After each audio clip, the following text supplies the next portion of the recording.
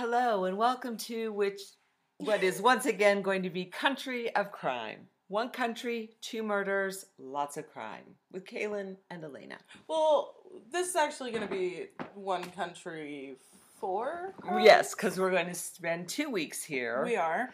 Because even though it's the land of tea and crumpets and proper manners and all that, they also have some messed up people in their history. They sure do. So we are in England today and next. So this week and next week. Right. We'll be in England, which is kind of exciting. Next week's case I've known about for a long time.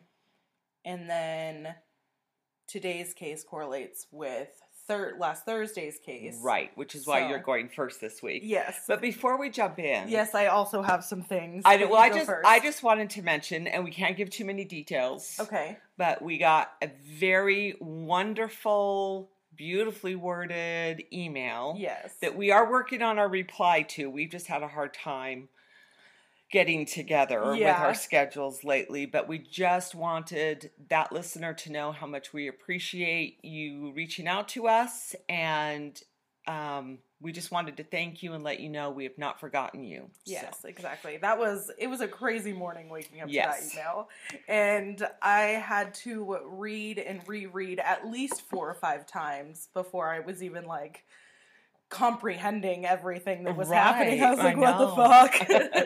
And then I texted you. I was like, holy shit. And I was in class and I'm like, I can't answer you right now. But yeah, that was amazing. So we do need to work on that. Yes. But a couple of things before we start. Okay. I have now learned how angry some things make me.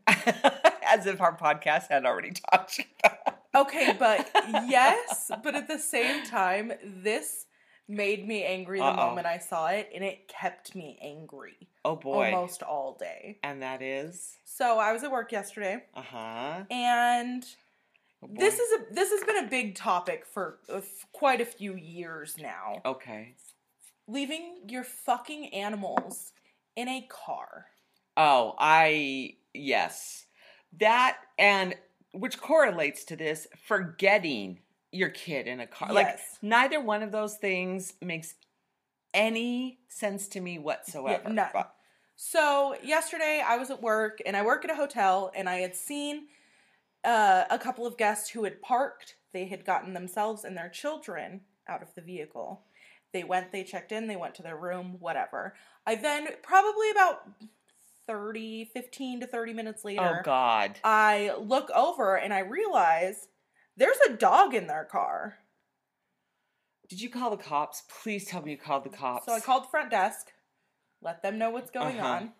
And they were like, all right, we'll get a hold of them, tell them they need to go get their dogs out of their car. Because we do have pet-friendly rooms. Exactly. It's an extra fee. Yeah. But we have them. And it's been in the 90s here, for God's sake. It was hot yesterday. Who the hell thought it was okay to do that? Exactly. And then I go to break, and the place where we smoke is near where they had parked.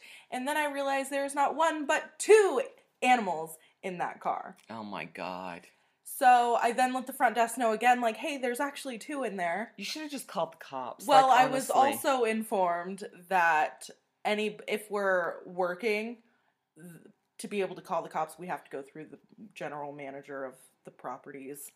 Oh, that's nice. That's a whole other level of bullshit. Well, had I known that they were going to wait 2 fucking hours. So are the dogs dead? No. They had moved their truck and parked in the shade and then waited to go get their dogs out of that fucking... Had I known that they were going to wait so long, I'd have just called the cops and taken the work ramifications later. Yeah. You know what I mean?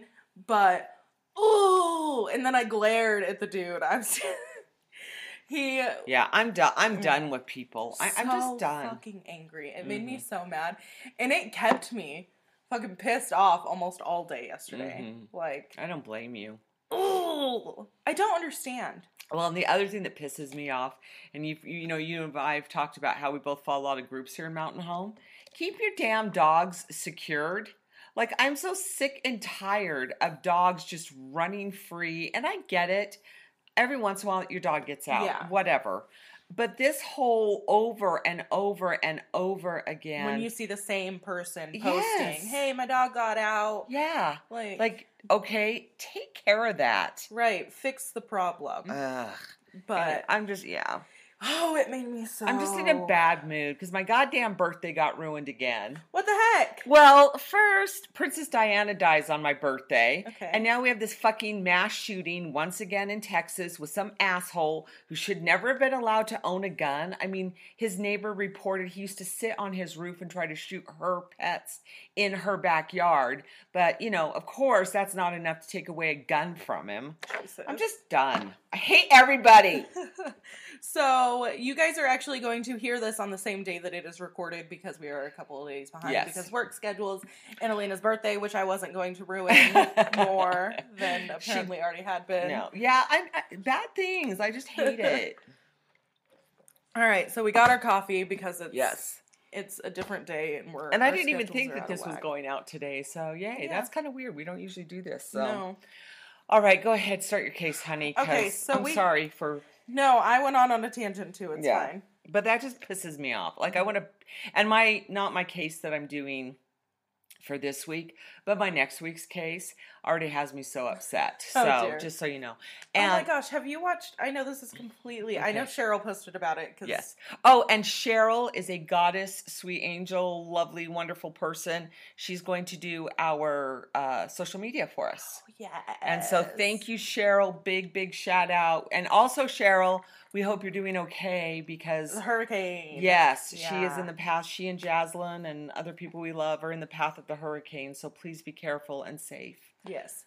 But Cheryl had posted this. I don't know if you have or currently do watch any of the 13 Reasons Why. Okay. So I read the book 13 Reasons Why when it first came out. And I like it. And I like it. The TV show, I watched the first season. Okay. It pissed me off so badly because it's interesting you brought this up because there is a list of how you deal and talk about suicide in the media, which that show breaks almost every single one of them. And I also teach a brilliant, brilliant piece called Every Brilliant Thing, which is a one-man play. And HBO filmed it, and if you have HBO, you can watch it. It's still streaming. If you've seen it, it's beautiful and it's wonderful. That's how you talk about suicide. I'm sorry, I know people love that show, but it's garbage, and it makes me so angry because I feel like it talks about it in such an irresponsible way, and it places blame on other people for suicide. And I'm sorry, that is not fair. And saying that, like, I understand, like, sometimes people don't treat each other the way that we should. There was the one big case where that girl was prosecuted for kind of coercing her boyfriend or whatever he was into committing suicide.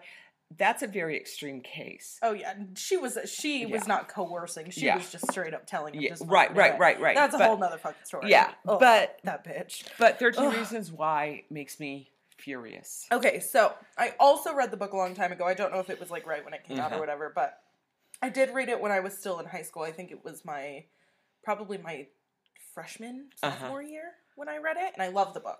So I realized that they were coming out with the show, and I was really excited about it, and then it came out, and it was kind of like, it's dramatic. It's good. It's melodramatic. It's just a lot. Mm-hmm. And have you ever found a show that you've watched, and then you realize you really don't care about it, but now you're too invested to not finish the stories? Mm-hmm. That's where I am with this show. So, it's not very good. It actually is really annoying sometimes. Well, that's just it. I started watching, I did make myself watch the whole first season because that's the season that covers the arc of the book, although there's, a lot of changes and omissions and blah, blah, blah. And then, like you, I was like, okay, I came this far and I'm already battered enough. So, I tried watching the second season. And the first episode pissed me off so much. I'm done. Like, I can't even anymore. No. Yeah. So, I made it through the second season, and I am now finishing the third season. I have one episode left. Terrible. The third season fucking sucked. It was so bad. the fact the TV show in general has just completely shitted all over themselves, to be completely honest, because they're just trying to pack so many problems into a small group of people. Well, that's what I said. It's melodrama, and it's not... It's like everything that could possibly go wrong is going wrong.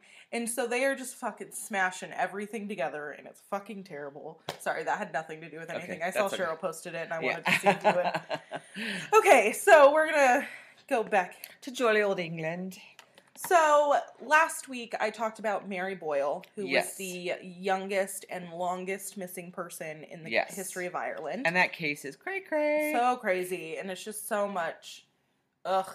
It's so confusing because everybody's stories conflict each other's stories, which is why Cheryl posted on our discussion group asking about, like, what happened to the uncle. Like, it said he left, but, like, what? Right. I can't answer you because everybody else's stories conflict each other, so no one really knows what happened except for the people who know and aren't saying. And even, like, in the podcast, I think you and I both pointed out, like, it's just so weird that the whole arc of he's carrying a ladder across this land, you know, to return it to a neighbor.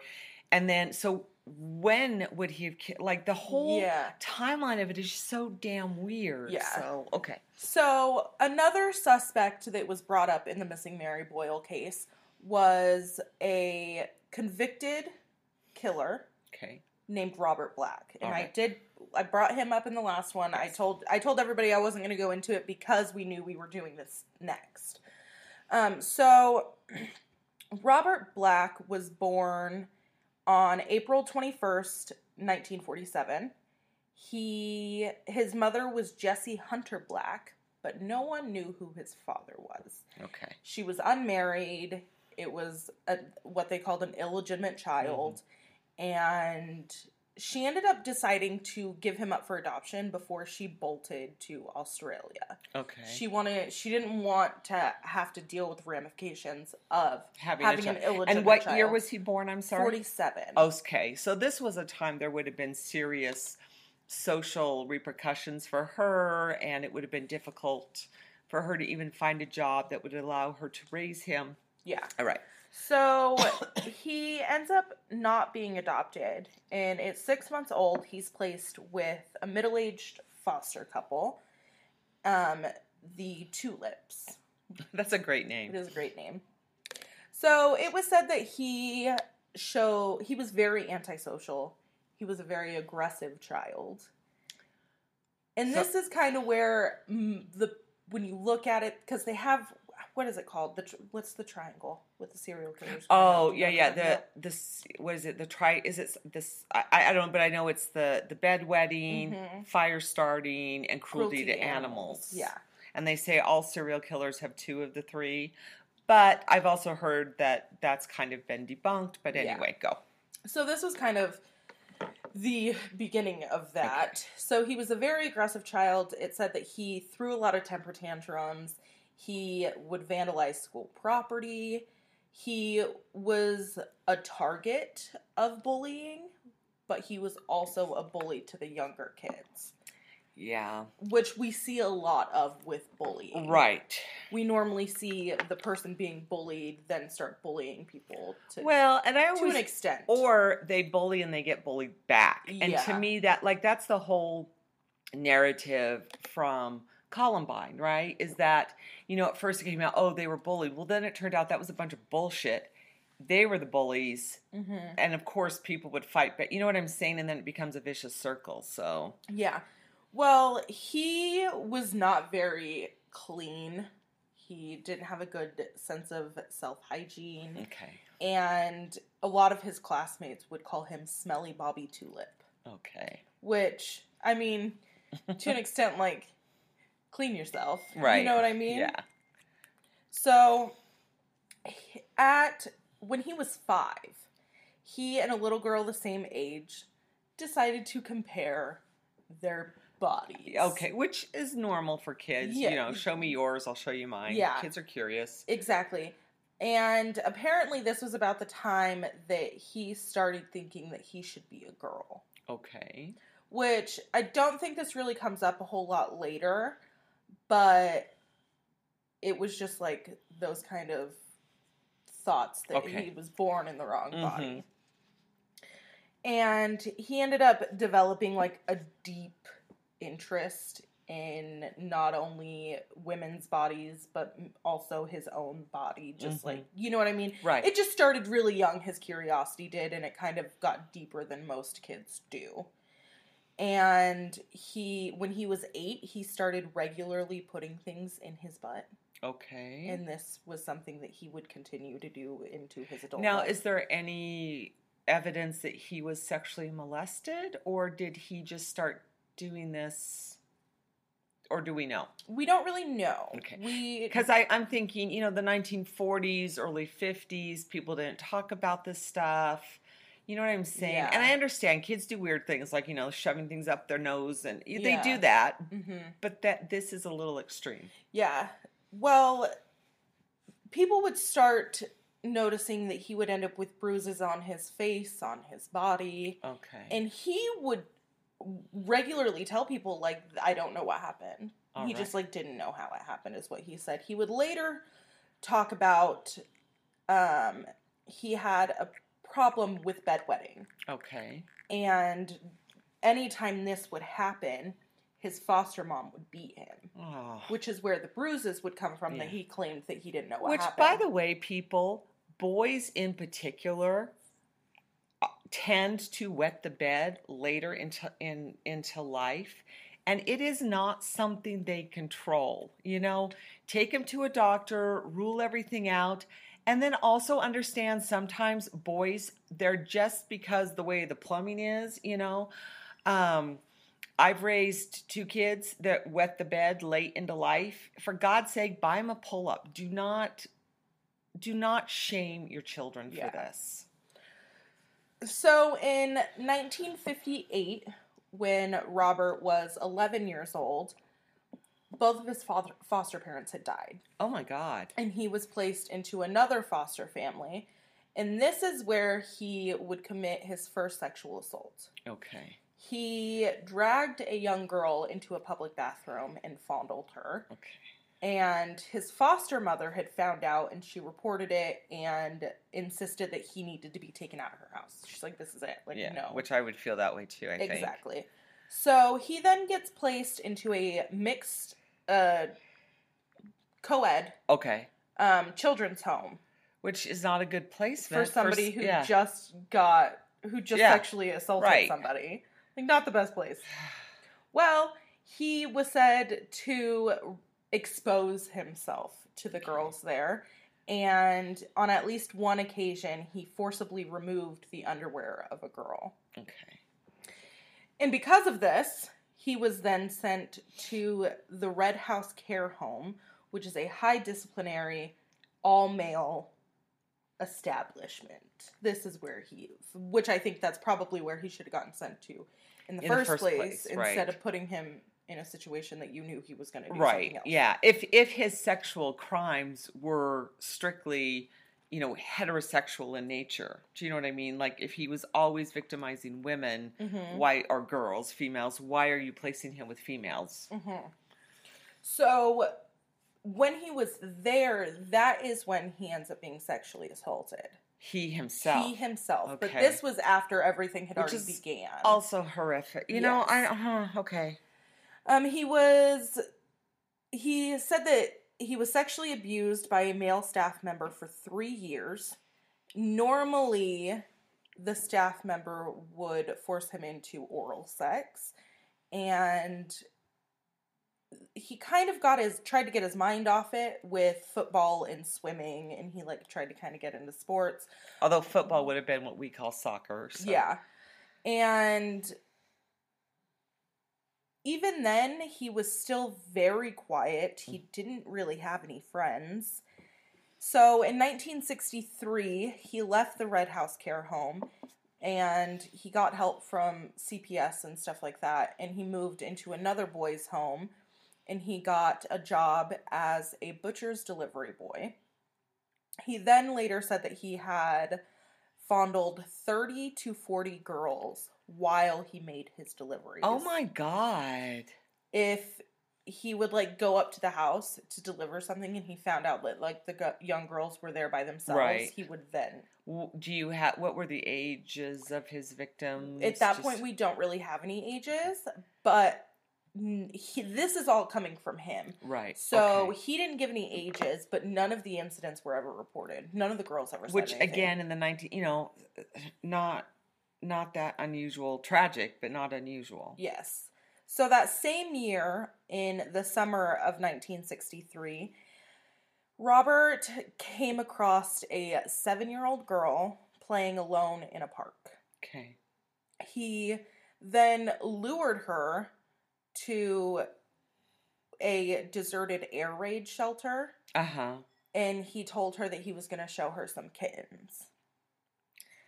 And he held the girl by the throat until she lost consciousness. Jesus. And then he masturbated over her body. The next day, he was arrested and charged with lewd and libidinous behavior.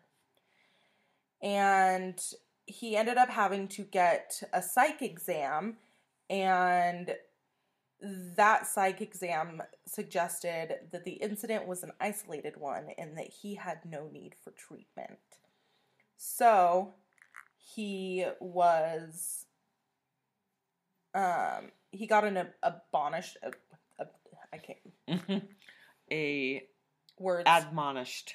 That's, yeah. Yeah. So that just means that it's the lowest punishment that he could have gotten. Right. That's basically like, it's just like a verbal reprimand, really. Yeah. You know? They're like not even given a fine or anything. No. Yeah. So, not long after that, he moved to Grangemouth, which I'm sure I'm pronouncing that incorrectly, but that's okay, where he ended up living with an elderly couple, and he worked for a builder's supply company.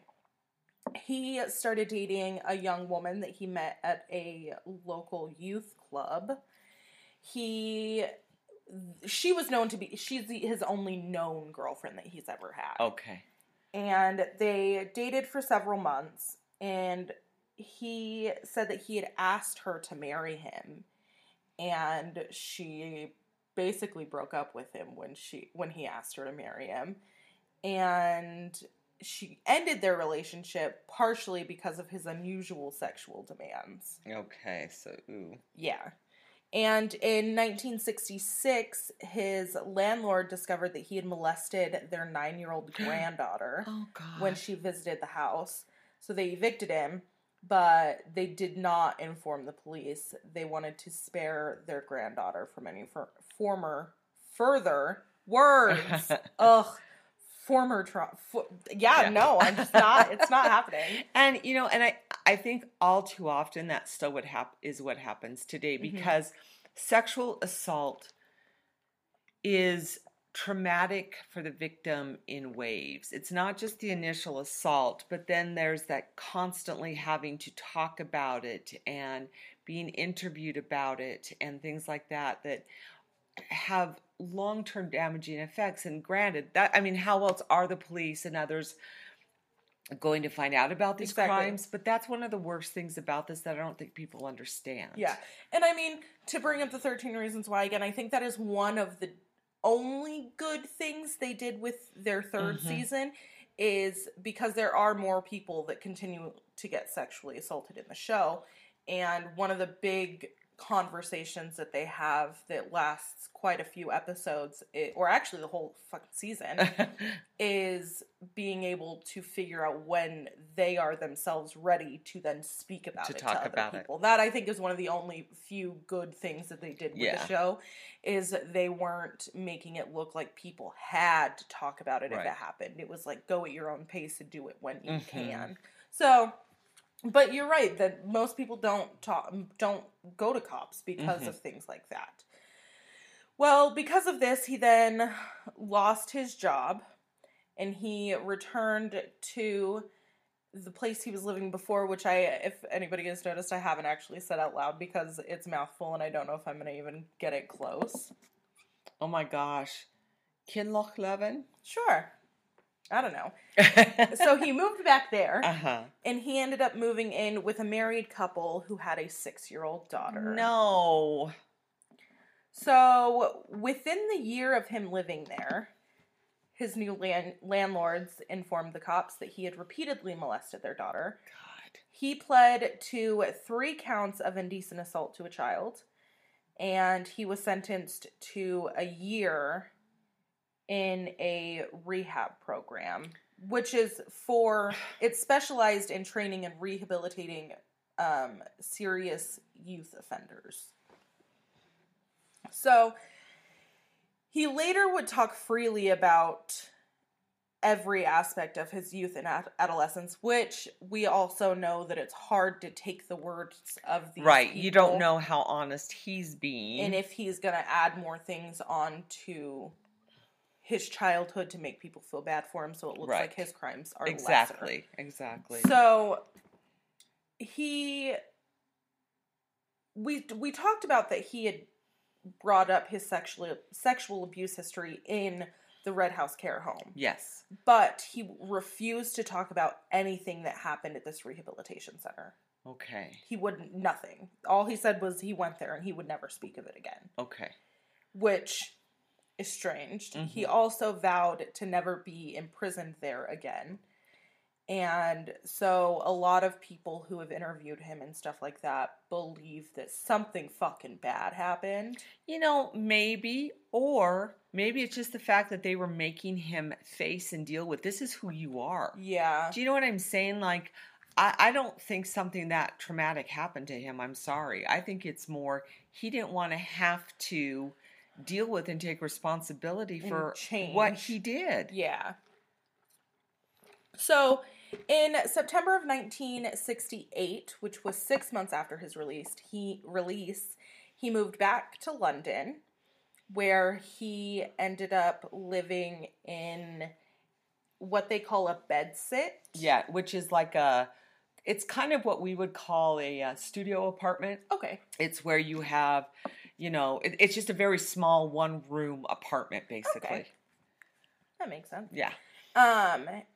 And between 1968 and 1970, he had very casual jobs, just like in and out. At one point, he was a lifeguard. So in other words, he couldn't keep a job and he was taking whatever he could find. And to add to a bed sit, very often the bathroom is like down the hall and you share it with other people. Like a communal bathroom type thing. Yeah. Gotcha. Which was very common back then, actually. So he ended up working as a lifeguard in one of these jobs where he was then fired for fondling a young girl, but no charges were brought against him. And he had met a guy in a bookshop, and because of this guy, he ended up collecting child pornography. Gross. Damn it. Initially, a lot of the stuff that they had were magazine and pictures and stuff like that. He would later end up with videos.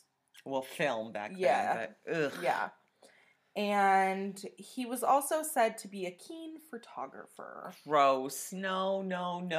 So it was said that he would photograph children, mostly girls between the ages of 8 and 12, at different kinds of locations, such as swimming pools and places where they're not wearing a lot of clothing, which is disgusting. Mm-hmm. And he would store all of his pictures and films and magazine cutouts in locked suitcases. There was a pub that he used to go to a lot. He ended up being very good at darts. He met a Scottish couple, Edward and Kathy Rayson. And in 1972, he moved into their attic. Oh, God. Please tell me they have no children. They have children. God damn it. They considered kicking him out. Okay. But they really didn't have any reason to, aside from his very poor hygiene. So they had also suspected him of viewing porn. But they didn't know that he was a pedophile. Okay. And he remained in their home until 1990. Oh my God. Yes. So this one, I can't believe the length of this. Yes. So his next job that he got that he was actually able to keep was he was a long distance driver. So he did a lot of deliveries, and he would go from all across the UK and Ireland. As long as it was in continental Europe, he would drive there. Okay. Which is where it comes in, where he was believed to be involved with the Mary Boyle case, because they said because of his long distance driving, he had been in the area at the time. Okay. So his first murder was 9-year-old Jennifer Carty, who was kidnapped, sexually assaulted, and murdered on August 12th, 1981. Okay. She was last seen by her mother at 1:40 p.m. as she rode her bike to a friend's house, but she never made it there. Okay. A few hours later, her bike was discovered less than a mile away from her home, covered with branches and leaves. And the stand on the bike was down, which made investigators think that she had stopped and gotten off of her bike, not that she was ripped off her bike. Okay. And there was a search that over 200 volunteers had been involved in, but they never found anything. 6 days later, 2 people discovered her body in a reservoir about 16 miles from her home. Uh-huh. Her body, it said that there were signs of sexual abuse, and the autopsy concluded that she had died of drowning and was most likely strangulated as well. Oh, jeez. The watch she had been wearing stopped at 5:40 p.m., which she was last seen at 1:40 p.m. Mm-hmm. And the location of her body was near a major road between Belfast and Dublin, and that led police to think that the murderer was familiar with the area and lived in the area. The reservoir that her body was found in was frequented by long-distance delivery drivers and visible only yards away from where that very busy road is. Okay. So that's why they thought that whoever's been on this road before knows this area. Okay. So his next victim was 11-year-old Susan Claire Maxwell. She lived on the English-Scottish border. She was abducted on July 30th, 1982, as she walked home from tennis.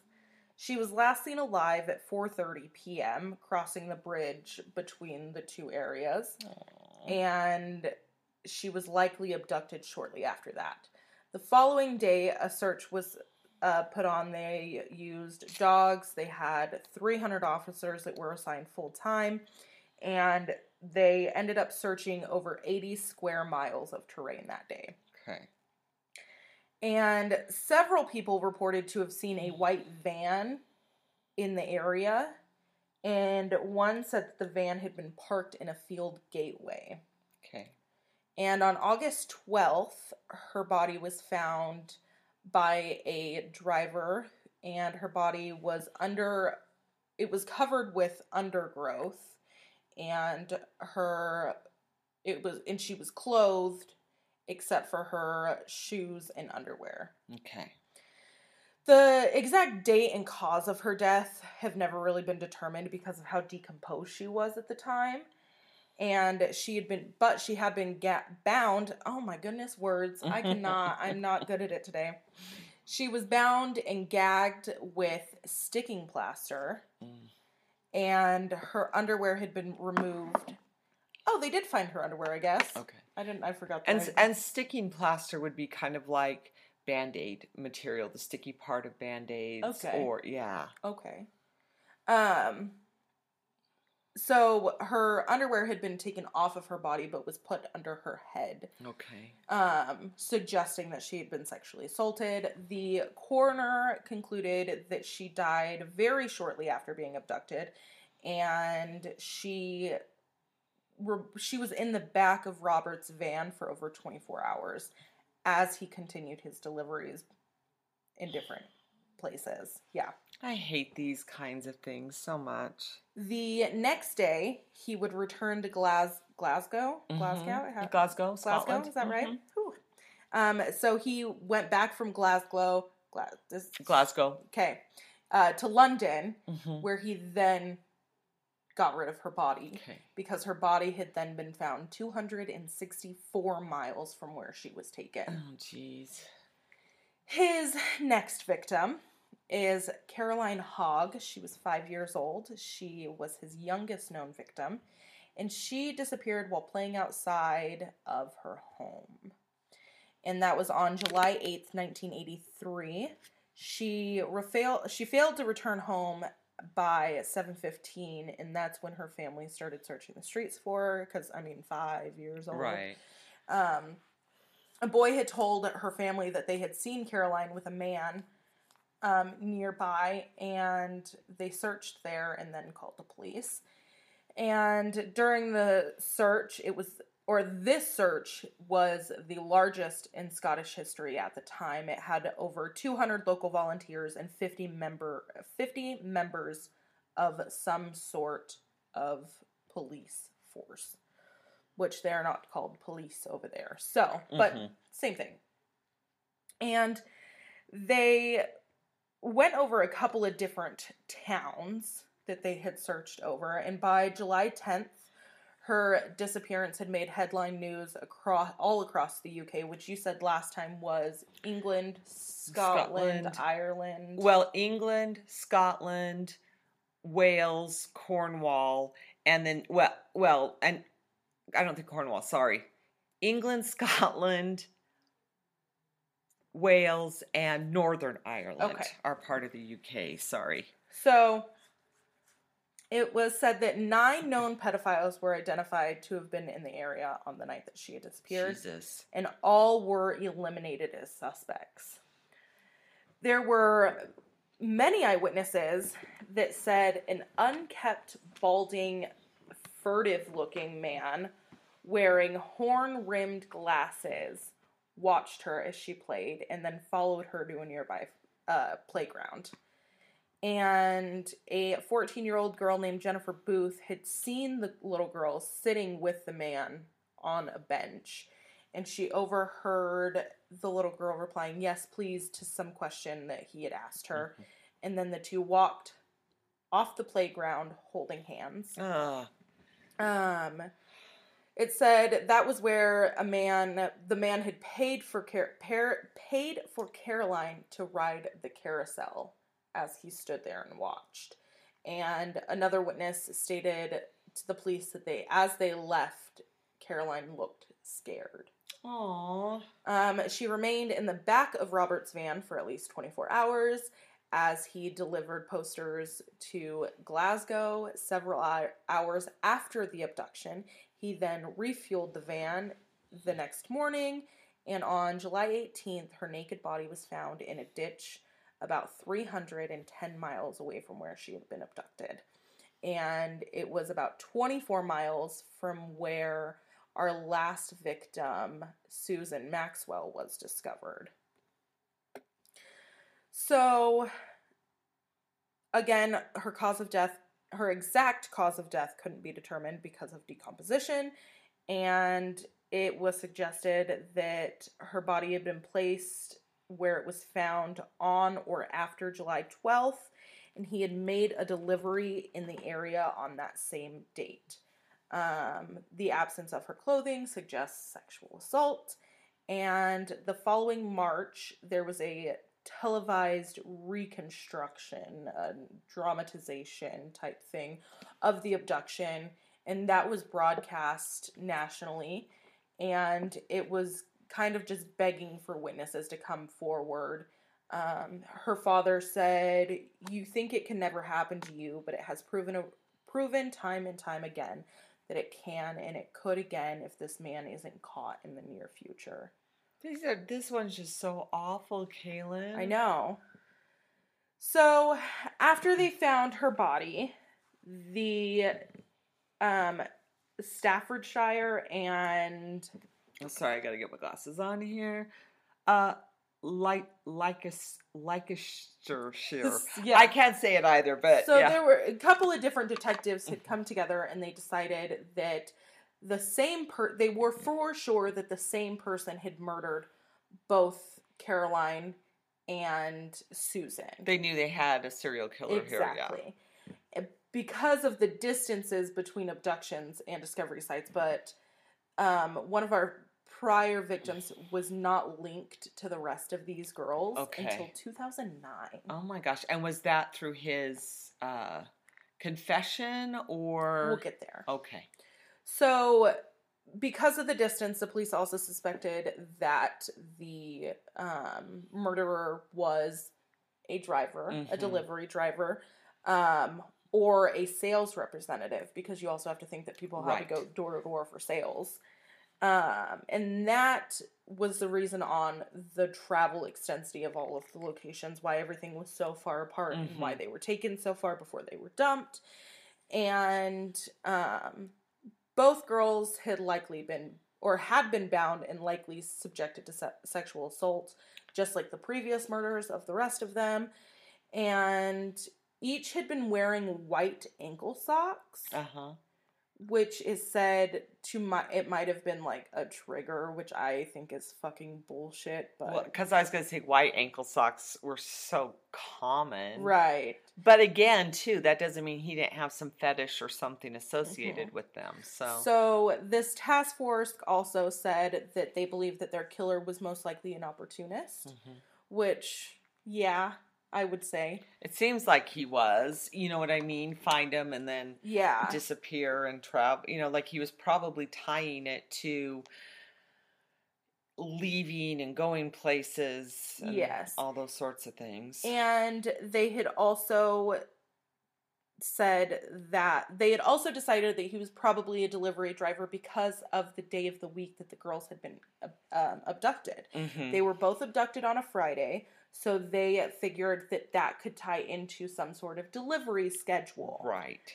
And the following August of 1982, or after August of 1982, when Susan's body was found, there were multiple links between Scotland and the Midlands of England, and so everybody was kind of connected trying to figure this out. Well, they ended up coming up with what they now call the Holmes database. Okay. And all information relating to both of the child murders, because at this point, those are the only two they had connected at that point in time, because they were so close together. They had made a card filing system. It contained over 500,000 index cards relating to one of the girls' cases alone. You know, that's amazing because I guess we're talking, pre-computer here, and they were already trying to create a database and a central clearinghouse for information, which, again, good on them for being ahead of the curve. Right. And it said that there were a lot of criticisms because of the recent Yorkshire Ripper murders that had gone on in the same time period, and that had become overwhelmed due to the volume of the card filing system that they were using. And so a lot of people were like very critical of the Holmes system because it was like, well, you guys had so much shit on the Yorkshire Ripper and then here we are. So like, why do you think it's going to help here? Right. You know what I mean? So our next victim is Sarah Harper, and she was a 10-year-old girl that was disappeared at about 7:50 p.m. on March 26th, 1986. And she left her home to go buy a loaf of bread at a corner shop that was 100 yards away from her home. The owner of the shop confirmed that she had bought the loaf of bread and 2 packs of chips before, and then left by 7:55 p.m. So she left her house. It only took about 5 minutes because right, it wasn't that far. Exactly. And the shop owner said that a balding man had briefly entered the shops moments later and then left as soon as she had finished making her purchases. Sarah was last seen alive by two girls walking into an alley towards her home. When she had not returned by 8:20, her mom and her younger sister briefly walked around the streets trying to find her. They went to look for her, and she then went to the police and reported her as missing. And immediately there was an extensive search, which this is one of the great things that I've noticed as we've been. I was going to say that the English police are on top of things. Like, you have parents that, okay, my kid's 20, 30 minutes late coming home. They go to the police immediately search. There's none of this bullshit of, well, maybe they ran away or, you know what I mean? Like, they're right on it. Exactly. That's exactly what I was going to say. Because here we hear time and time and time again these parents going in. Well, not just... And the cops are like, well, we have to give it 24, 48 hours. They probably just ran away. They'll be back. They just went to do this. They just went to go drink or do some drugs or shit like that. And then most of these kids are found out to have been hurt. And you know what? If they did just disappear to go drink or do some drugs, go fucking find them. Exactly. So, like, good on the English police officers, because it's like as soon as they go in, it's immediate.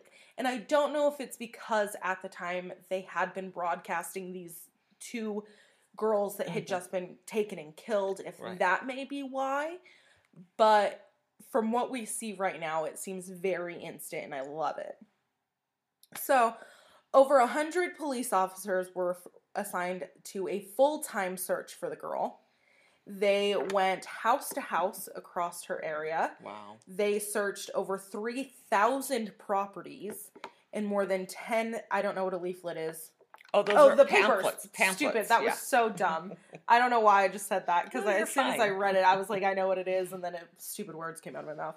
Well, which if any of you know that happens a lot. So, there were over 10,000 of those distributed, and there were 1,400 witness statements that were taken.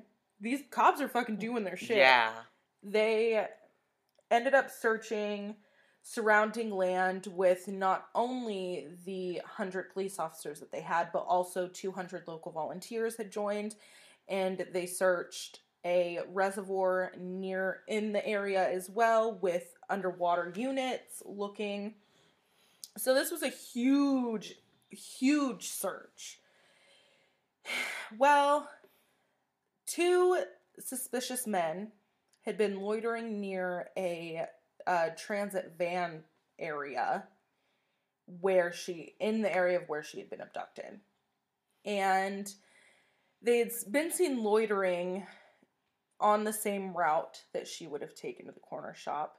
It says one of them was stalking and balding, which now this is the 3rd time we have heard of a balding man. And I don't know if I've shown you a picture of him. I saw it when you brought it up, yeah. So they were sure that this was probably the dude, and the police dispatched all of their forces, requesting that they search all of the locations that they had previously discovered child murder victims. So this was nationwide for all of the locations that had any child murder victims. They wanted the police to come together with all their shit. So this is another thing that we didn't see at this time often in the U.S. is police units asking other police units for information, because you and I have talked about a lot, that they very much is like, this is my jurisdiction, get the fuck out, I'm gonna figure it out on my own. You know what I mean? Right. On April 3rd, there was a press conference, and Sarah's mother informed journalists that she feared her daughter was dead, and that the worst torment she and her family had ever endured was the uncertainty of not knowing. She had made a direct appeal to her daughter's abductor to reveal the whereabouts of her body, And on April 19th, a man discovered Sarah's partially dressed, gagged body floating in a river 71 miles from where she was abducted. Ugh, no. The autopsy showed that she had died between 5 and 8 hours after she was last seen alive, and that the cause of her death was drowning. She had injuries to her face, forehead, head, and neck, and those most likely rendered her unconscious prior to being thrown in the water and drowning. Mm-hmm. She had also been the victim of a violent sexual assault, also before she was thrown in the river. And this caused pre-mortem internal injuries that the pathologist described only as, and I quote, simply terrible. Oh. So, days after her body had been found, another witness had contacted the police saying that at approximately 9:15 p.m. on March 26th, he had seen a white van with a stocky, balding man standing by the passenger door parked close to a tributary, which was also in the area of where she was dumped. So, the investigators took his account very seriously because they have now realized that this stocky, bald man has come up a lot. Mm-hmm. And Robert ended up refueling his van the next afternoon and had driven her to the tributary where she was found. Now, it says that he very likely got on the motorway as soon as he dumped her body, and then would have to refuel his van not long after that. Okay. So they started going through these gas stations, and they had asked about this white van, anything that seemed out of place, but nobody was able to really give any descriptions. So we're going to talk about him getting captured. Okay. Yeah. Yeah. I didn't realize where we were on time. Holy cannoli. That's all right. So he was arrested on July 14th, 1990. God, it took long enough. Right. A 53-year-old retired postmaster was mowing his front lawn when he saw a blue transit van pull over across the road. The driver then got out of the van, cleaned his windshield as the 6-year-old daughter of his neighbor passed the field. So he was no longer able to see him. She got out of view of him. Okay. And as he stooped to clear the cuttings from the lawnmower, he saw the girl's feet lifting from the pavement. No. And then he straightened himself and was able to see that the driver of the vehicle was pushing something into the passenger door, which we now know is the little girl. Yes. Oh. And he got in the car, started the engine, and he had then realized that David Herx had then realized that he had just witnessed an abduction. Right. So he, thank God for this man, got the license number, he was able to get the license number, and then he ran to the little girl's home and had her mom call the police. Okay, because he now had the license plate number, so they could get him. And now, I don't know if you've noticed, but his van has changed colors. Yes. It went from white to blue. So within minutes, 6 police vehicles had arrived in the area, and David had described the van to the officers. He told them what direction he was driving, and lo and behold, he was driving right back past him. And the dude's like, this is him! Oh, thank God. And an officer, this officer, he got in front of the van. And just stood there? Just stood there. What? That's a hero. But stupid. Stupid, but still heroic. Yes. So much that we call heroism is actually stupidity, but you survived and it worked. Exactly. So, I mean, very stupid thing to do, but it's fine. So, he did stop, thankfully. Officer didn't get hurt.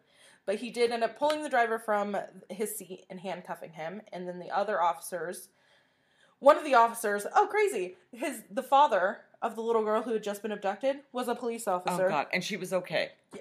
So, he opens the rear of the van, and he was calling his daughter's name, and he sees a sleeping bag. No. He unties the drawstrings and discovers his daughter inside. Her wrists are bound behind her back, her legs are tied together, her mouth is bound and gagged with, again, sticking plaster, and there is a hood tied over her neck. But she is alive. Thank God. I hate you for making me go through that. I love doing that to you. But God, he works fast, too. Right. Do you know what I mean? Yeah. Like, ugh.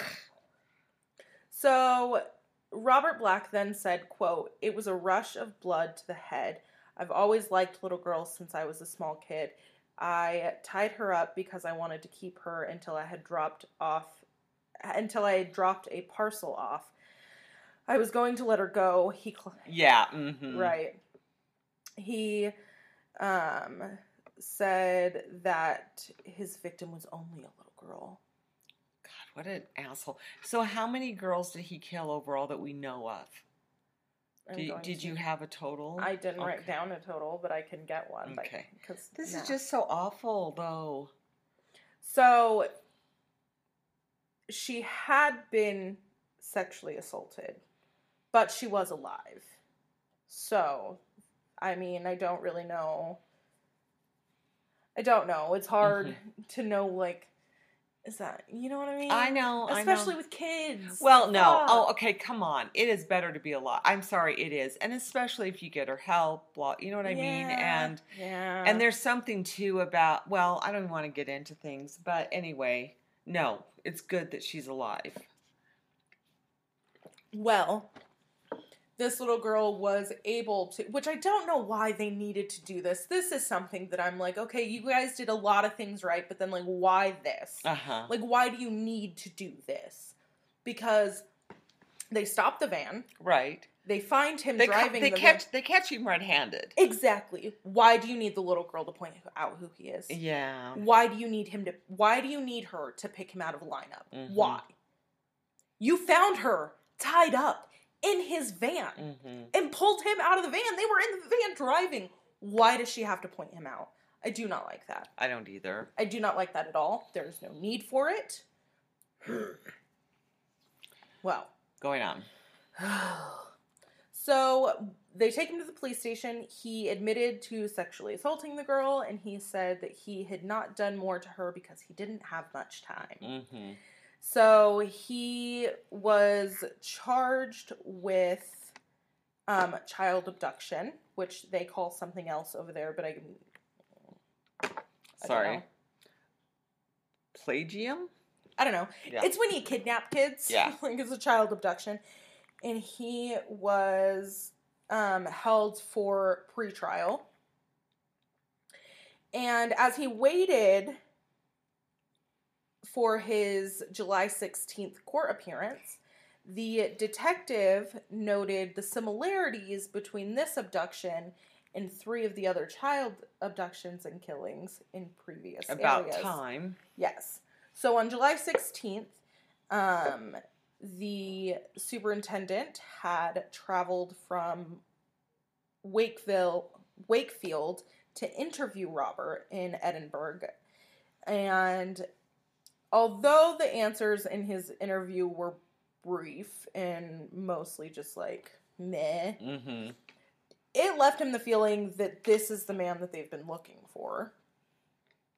And at his initial hearing, he was ordered to stand trial for the abduction of this little girl and then was transferred to another prison, which is good. These are good things. Yes. So they searched his van and they found restraining devices, assorted ropes, sticking plasters, and hoods. I was going to say, this guy is obviously just like a predator to the max. Like, he is stalking these little girls. Granted, it might be he sees them and that's how he picks a victim. But then there's stalking behavior. He is well prepared. He has a ritual down that he goes through.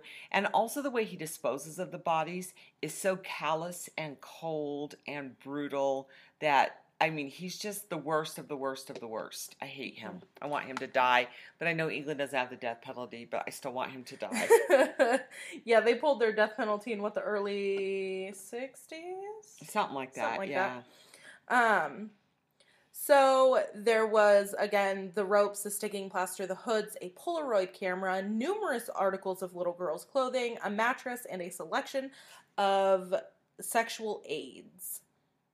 He claimed that on his long-distance deliveries, he would dress in the children's clothing before masturbating, but he gave no plausible explanation for any of these sexual aids. I put aids in air quotes, by the way, because I don't like that word for it being like sexual. You know what I mean? Creeps me out. So, there are Scottish detectives that get involved, and they find the large collection of child pornography. There was a large collection of child pornography magazines, books, photographs, video films, everything. There were 58 videos and films total that they had found, and he had claimed to have bought in the continental Europe. And there were also several items of children's clothing in his home, a semen-stained copy of a newspaper detailing the 1988 attempted abduction of another girl. So he's also collecting trophies. He's masturbating over memories of his crime.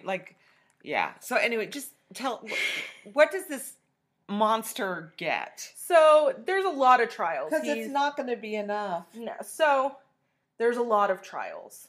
He has the abduction trial. He has murder trials. He then has another murder trial. And he, all in all... Because we're over now. Okay, so, all in all, from all of these different trials, he ends up getting sentenced to 12 life sentences. Wow. 12. Which is a lot. Like, he's not getting out. No. There's no... They're making sure that there's no way he's ever, Yes.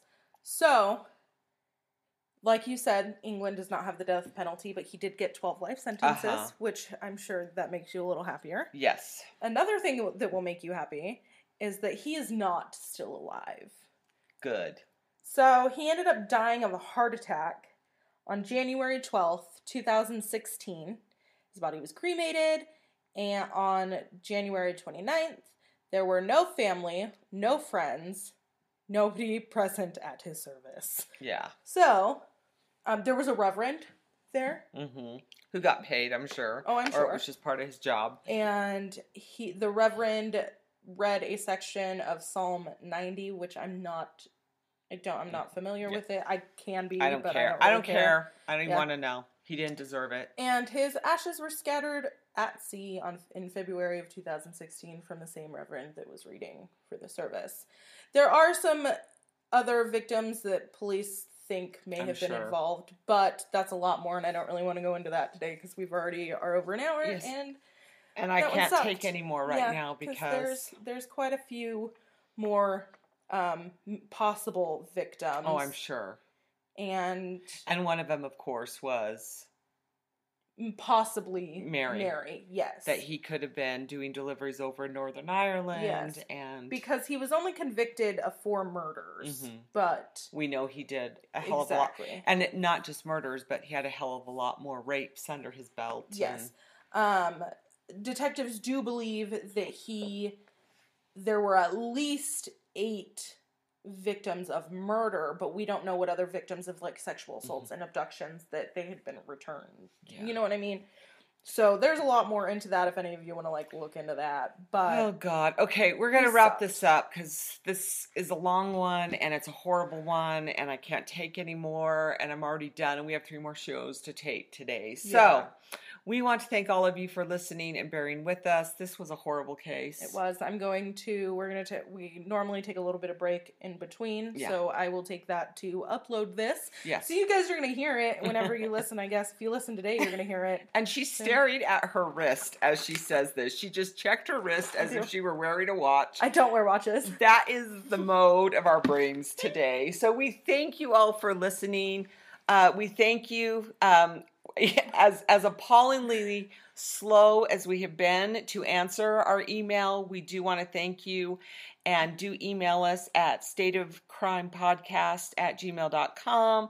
We've been doing a better job of updating Twitter and Instagram. Check us out there, and we're looking forward to Cheryl taking that over, and I'm sure she will do a fantastic job with it. I hope so. Cheryl, I really hope you can Twitter, because we were both really bad at it. Yes, and again, we're sending you all our positive thoughts for the hurricane right now. Right. And anyway, thank you again for listening. If you're listening on an Apple product, make sure you go into your Apple podcast and rate and review us. It helps us tremendously. So, we'll see you Thursday. Bye.